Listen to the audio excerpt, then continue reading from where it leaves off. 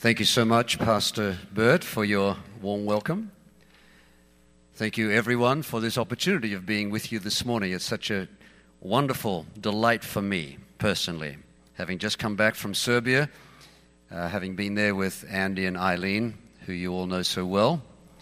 It's just a great pleasure to then come back into this context where I have visited just once before, and to be with you now this morning. It's humbling for me and a deep honor. Thank you so much. I'd like to talk with us this morning on the subject of the earthly impact of an eternal vision. The earthly impact of an eternal vision. I'm going to ask you to pray with me, please, as we enter upon that subject. Our gracious God, we thank you this morning that we come before you as the true God. We thank you that you are a God whose ear is turned toward us, that you hear us, that you listen to us, and as our Father, you make it possible for us to trust in you to the extent that the absence of anxiety is the product of our drawing close. We worship you. Teach us from your word. We pray it in Jesus' name. Amen. I'd like you to open your Bible, if you would please, or if you're like Moses, take your tablet, and we'll turn to Matthew chapter 28, and we're going to read from verse 18 to 20. Matthew 28, 18 to 20, a well-known passage. And Jesus came and spoke to them, saying, "All authority has been given to me in heaven and on earth. Go therefore and make disciples of all nations, baptizing them in the name of the Father and of the Son and of the Holy Spirit, teaching them to observe all things that I've commanded you.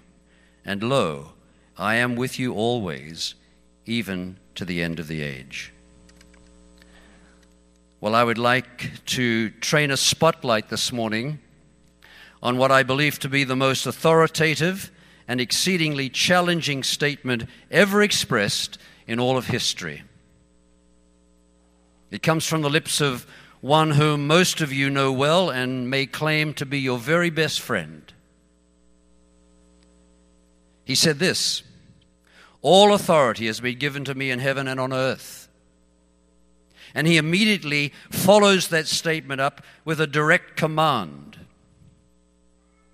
All authority has been given to me in heaven and on earth. Therefore, as those who are called to serve the one who is in all authority, go, make disciples of all nations, baptizing them in the name of the Father and of the Son and of the Holy Spirit, teaching them to observe all things that I have commanded you. And lo, I am with you always, even to the end of the age.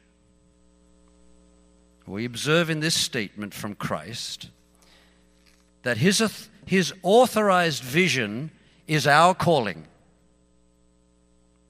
And we are sent by his authority to make disciples. This statement comes directly from the mouth of God the Son, the second person of the Trinity. This is the eternally sanctioned voice of divine authority speaking. First to his disciples on the cusp of his crucifixion, and then following his resurrection and ascension through their teaching to you and to me. Do you see what that means? It means that if this word of command comes directly from the sanctioned voice of the one to whom God the Father has given all authority in heaven and on earth, the eternal Son, the Savior, the glorious eternal Lord and King, then you and I are immediately faced with two questions. Do I recognize his voice and humbly acknowledge his authority? And am I living in obedience to his command?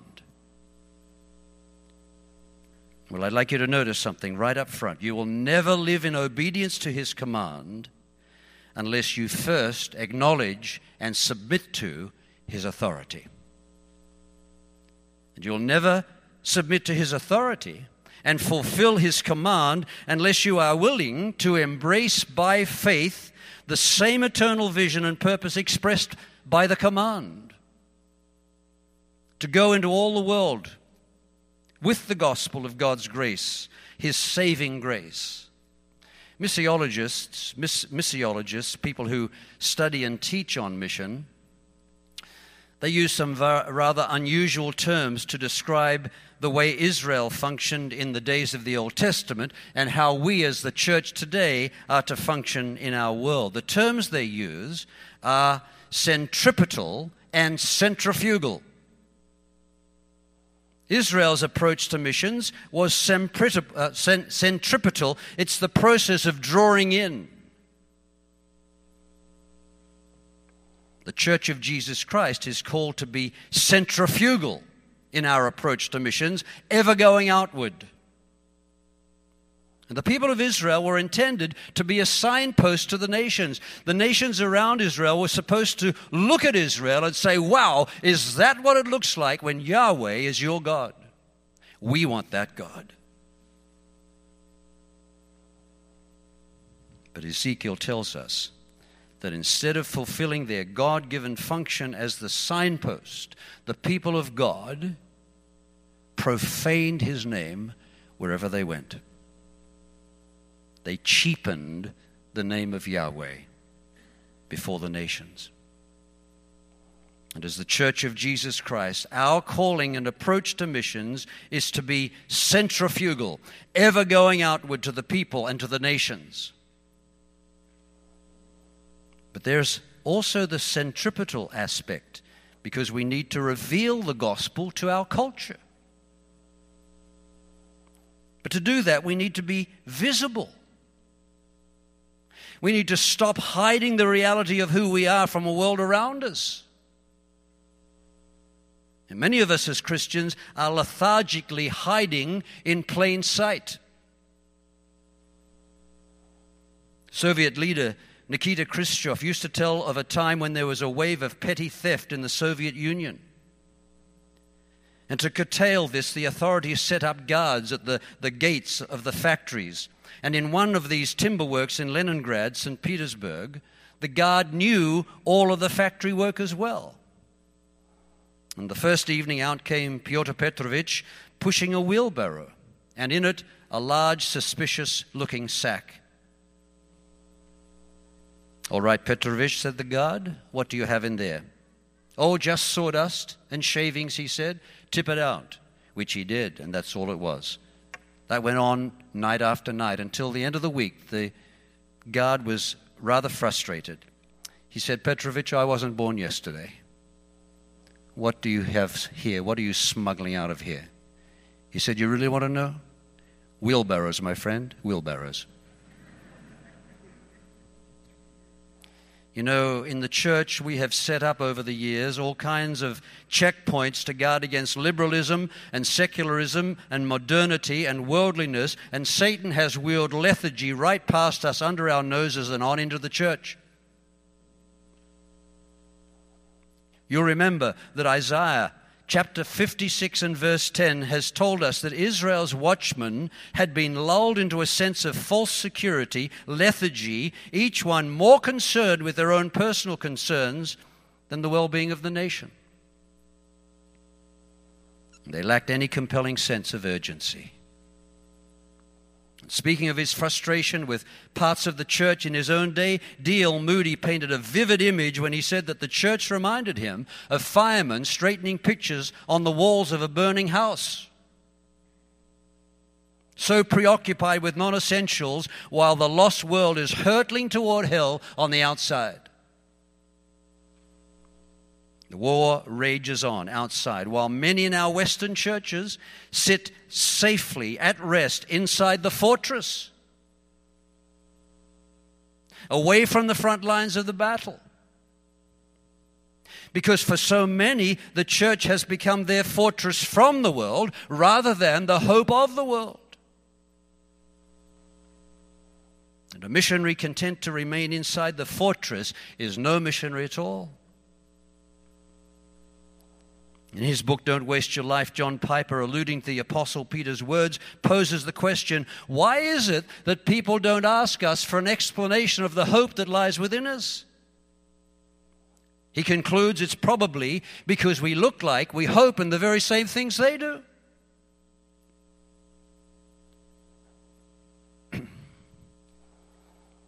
Claiming to be satisfied with Christ, we can so easily give the impression that we are actually more contented with the world.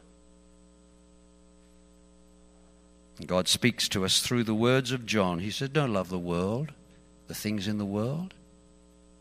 The world's passing away, and its lusts. But he who does the will of God abides forever.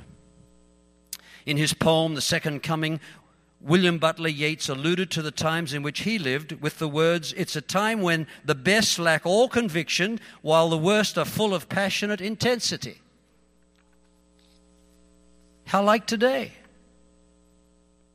We are witnessing the passionate intensity of those who espouse godly ideologies and philosophies, while many of us in the church sit by idle for the kingdom, lacking conviction.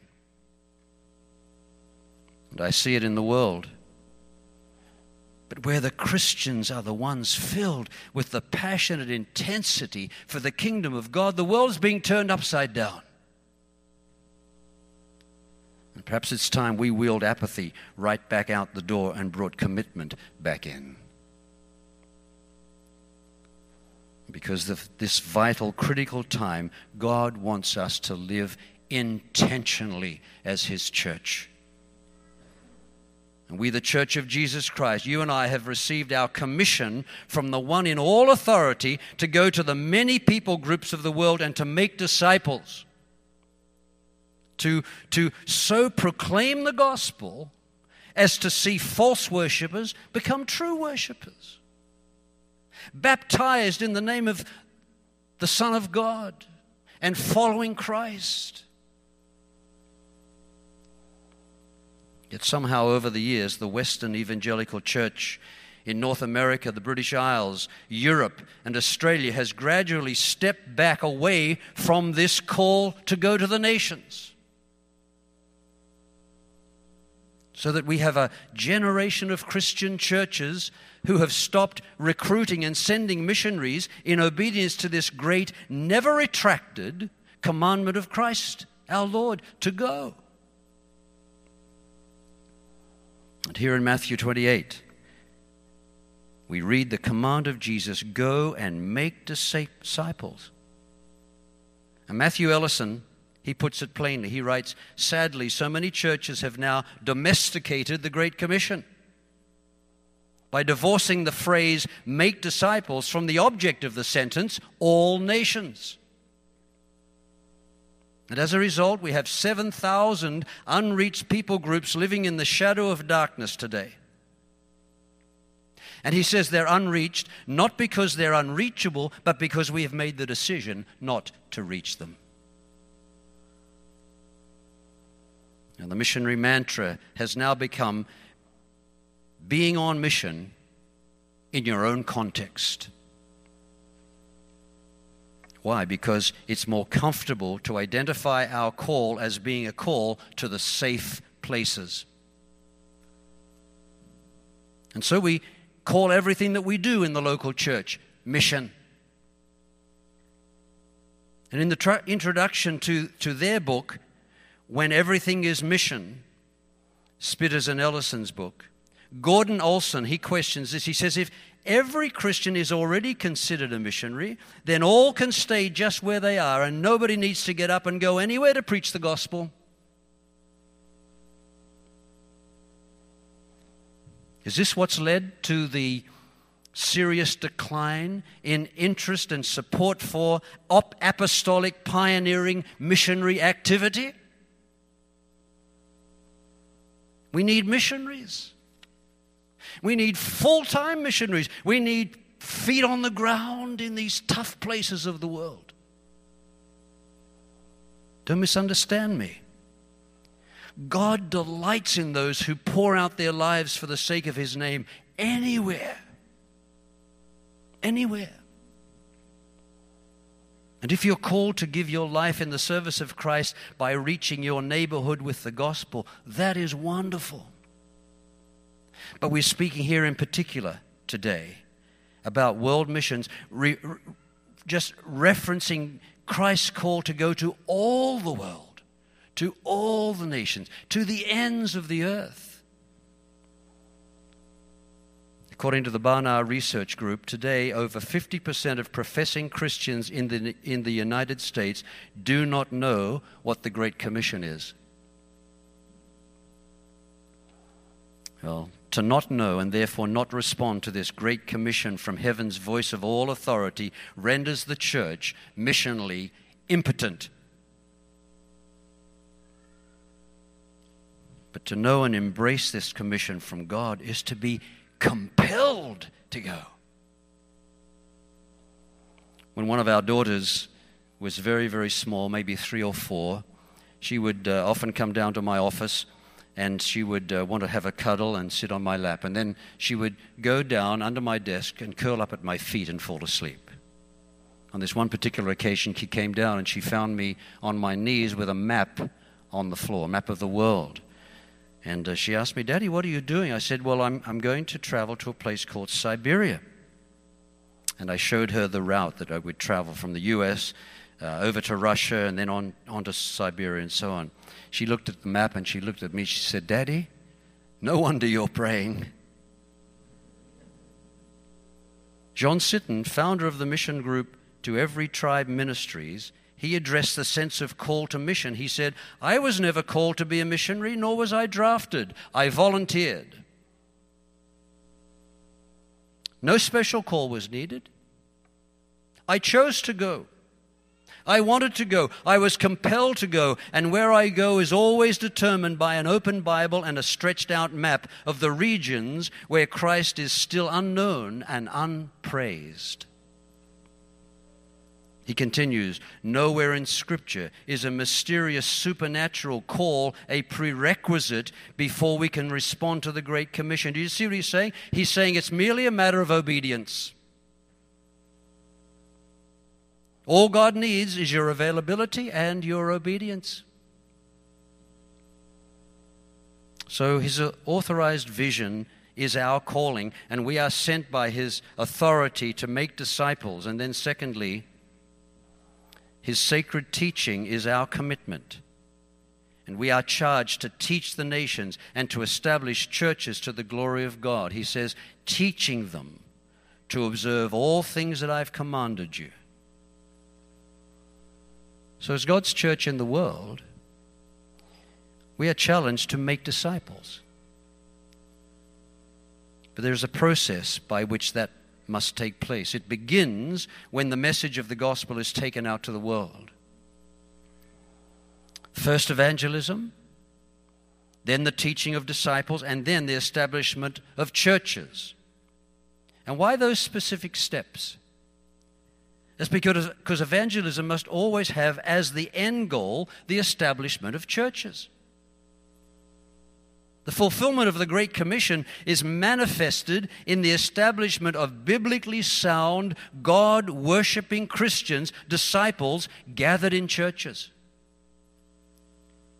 And if evangelism does not lead to the establishment of healthy churches across the nations, the process has malfunctioned somewhere along the way. And that's why we're committed in our ministry to training church planters in South Asia. It's also why we need many more feet on the ground across the nations to do the work of missions. David Johannes writes, "A heavenly vision is not always a call to mission. It's more often a specific guidance for Christians who are already living on mission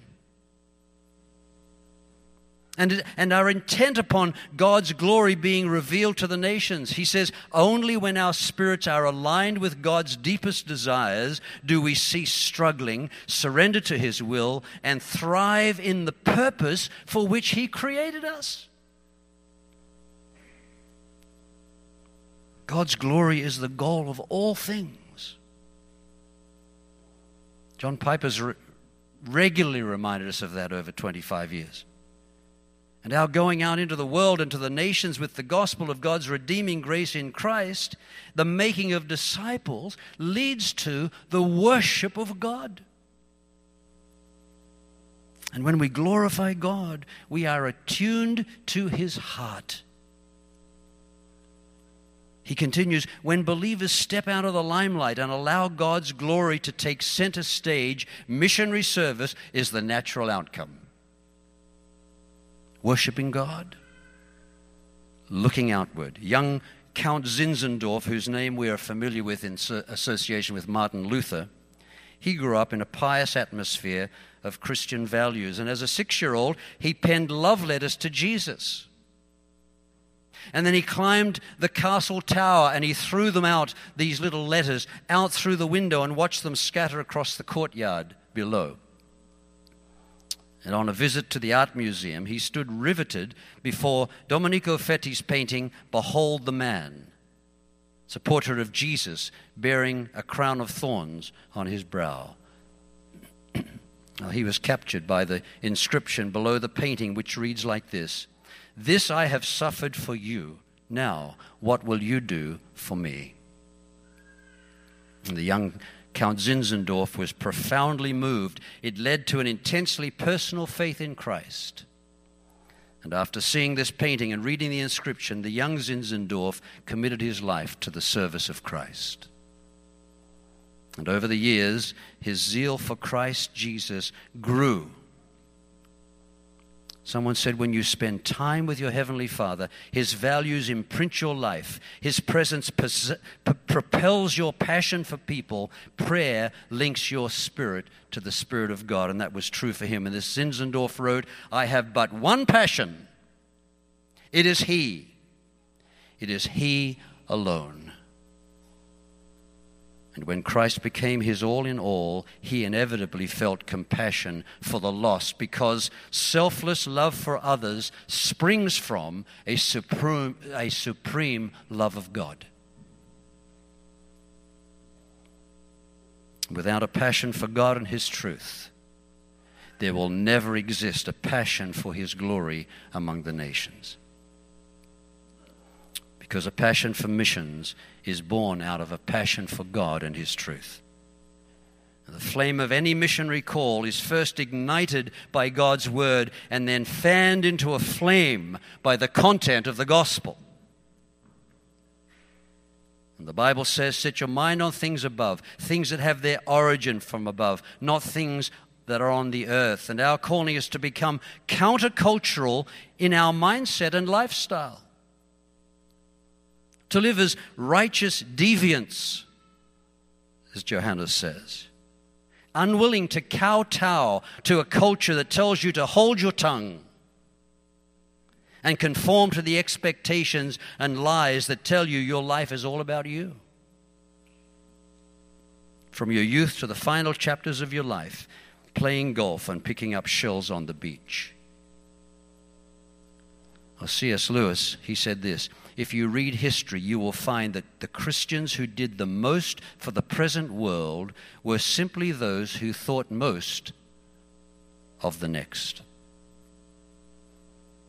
They had an eternal vision. Missionaries like William Carey and Hudson Taylor, Adoniram Judson and Amy Carmichael, they inspire us. They inspire us to take calculated risks to display the power of God. They were ordinary men and women with an extraordinary confidence in God and commitment to His call on their lives. And they had an unrelenting confidence in the sovereignty of God and a robust theology of mission.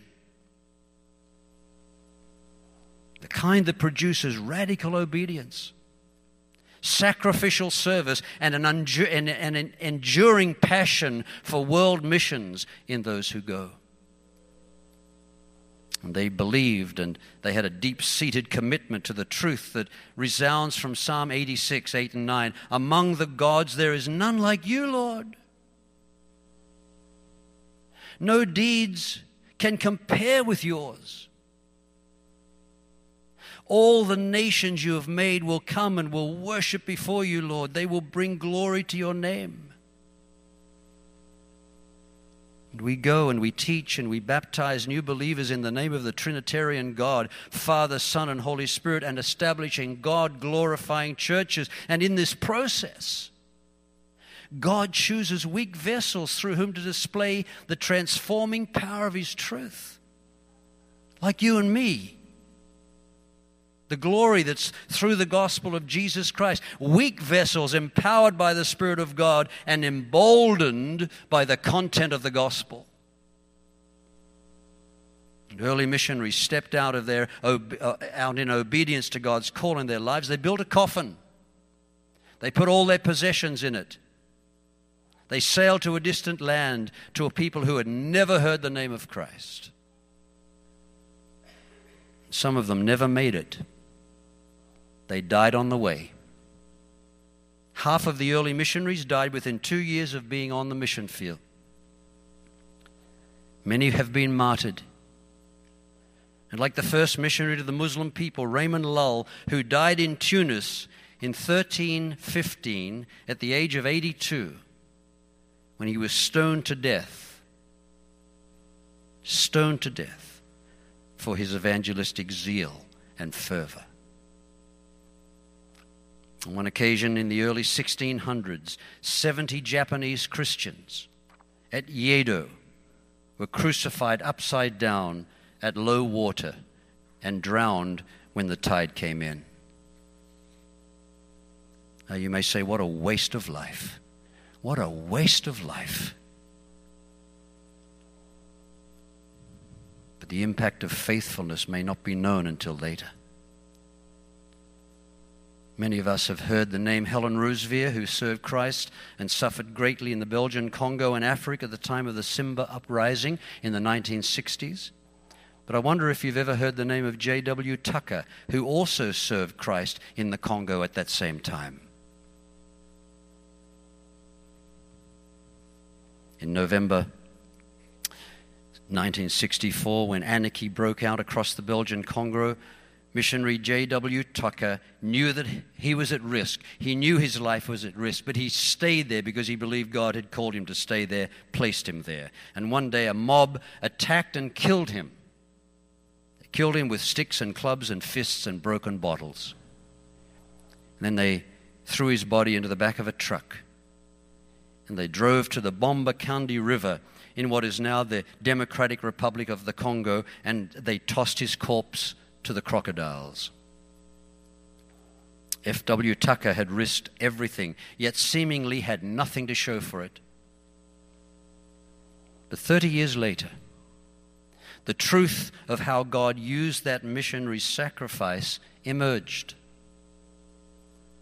The Bomba-Kandi River flows through the middle of the Mangbetu tribe, a people virtually without the gospel. And during the time of that war, the Mangbetu king became distressed and with all the violence.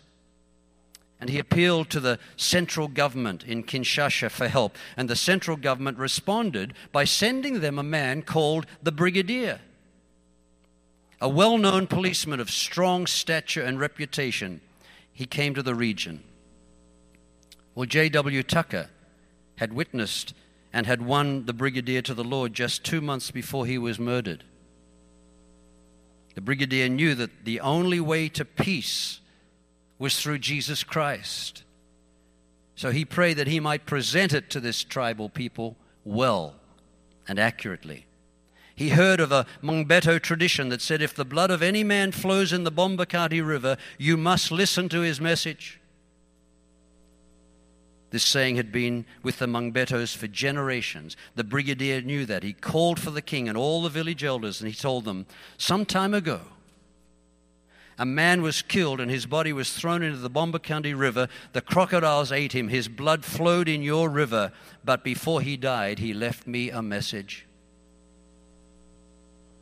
This message confirms God's Son, the Lord Jesus Christ, who came to this world to save people who were sinners. He died for sinners in the world. He died for my sins. And I received that message, and it changed my life. And as the Brigadier preached, the Spirit of God descended, and people began to fall on their knees and to cry out to the Lord.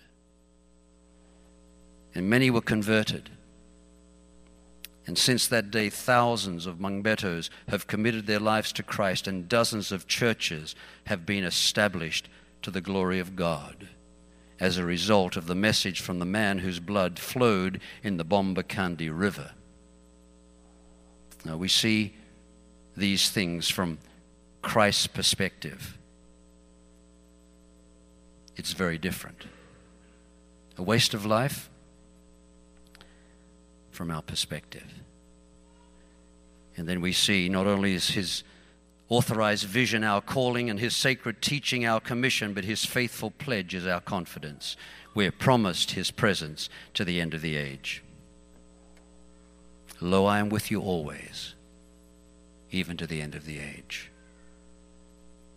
For the wrath of God, Paul says, is revealed from heaven against all ungodliness and unrighteousness of men who suppress the truth in their unrighteousness. Since the creation of the world, his invisible attributes have been clearly seen, being understood by the things that are made, even his eternal power and Godhead, so they are without excuse. You see what that means? It means that there are 2 billion people in our day, in our world today, whose knowledge of God is only sufficient to damn them to hell for an eternity. We need to understand a truth, a special truth, a vital truth. Our motivation in doing missions is not first and foremost for the sake of the lost. Scottish preacher P.T. Forsyth, writing years ago, he said, the mainspring of mission is not pity, but faith.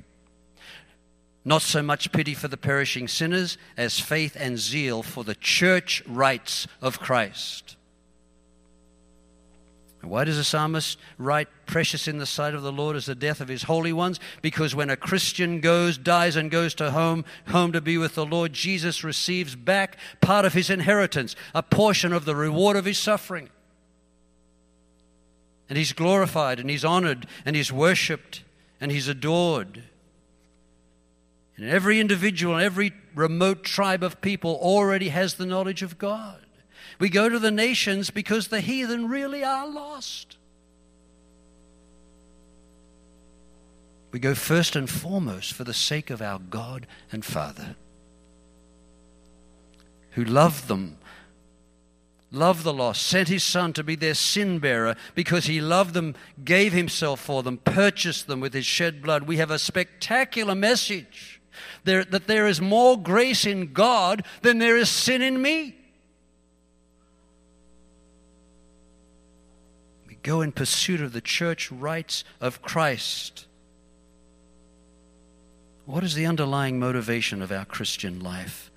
Are we intrinsically driven to publicize the name of Christ because we've encountered God's scandalous grace?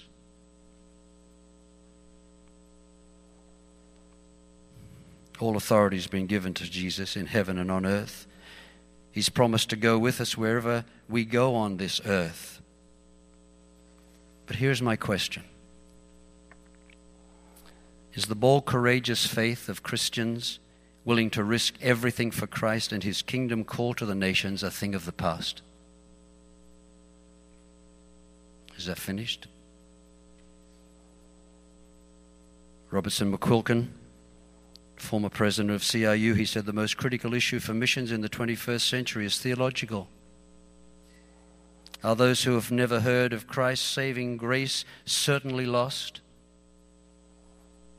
If there is any question about this, the heroic sacrifices of missionaries witnessed in the 19th and 20th centuries will not be forthcoming in the 21st. Or they're lost. Is it still true today for you and for me, as it was for Paul, that we're not ashamed of this gospel because it's the power of God unto salvation to all those who believe, to the Jew first and then the non-Jew? My time's gone.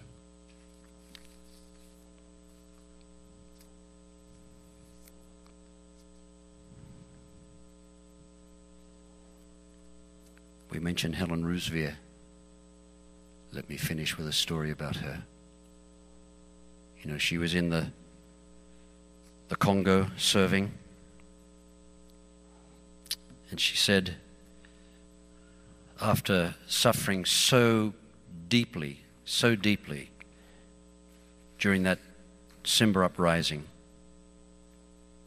they came and they raped her, these soldiers, and they beat her and kicked her teeth in and left her there, laughed at her, scoffing at her, burned the handwritten copy of the book she'd written over the last 11 years showing what God had done in the Congo. All her life as a young girl, she'd asked the question, what is it worth it? Buy this thing, go out on an outing with this young man, is it worth it? And as she lay there, defiled and wickedly beaten, cruelly treated, through her clenched teeth she said, is it worth it? Is it worth it? She said, in the midst of that, the Spirit of God spoke to her and said, you know, Helen, you've been asking the wrong question all your life. The question is not, is it worth it? The question is, am I worthy? Am I worthy? And she said, I looked up as if into the eyes of the Lord, and I said, yes, Lord, it's worth doing because you alone are worthy. How can you do that? She stayed on for many years. How do you do that? You do that because of why she was living. She was living for his story. May I ask you this question? Whose story are you living for today? If you're living for his story, you will look for your own safety. If you're living for your story, you'll look for your own safety. If you're looking for his story, you will look for his glory. God is calling us to the nations. It's my prayer that someone today in this place will hear the call of God and stand and say, I am ready to go wherever you call me, because you are the voice of authority, and I'm submitting to your voice. Our Father, we thank you for the privilege that is ours. Lord, we know that we can't commend what we don't cherish. But Lord, we want to cherish you to the extent that we will leave all the comforts behind. We thank you, our Father, that your love for us is demonstrated in your Son. And so, Father, now we don't want to remain silent, and we don't want to be silenced as we seek to live for your story and to live for your glory among the nations. And I pray it in Jesus' name. Amen.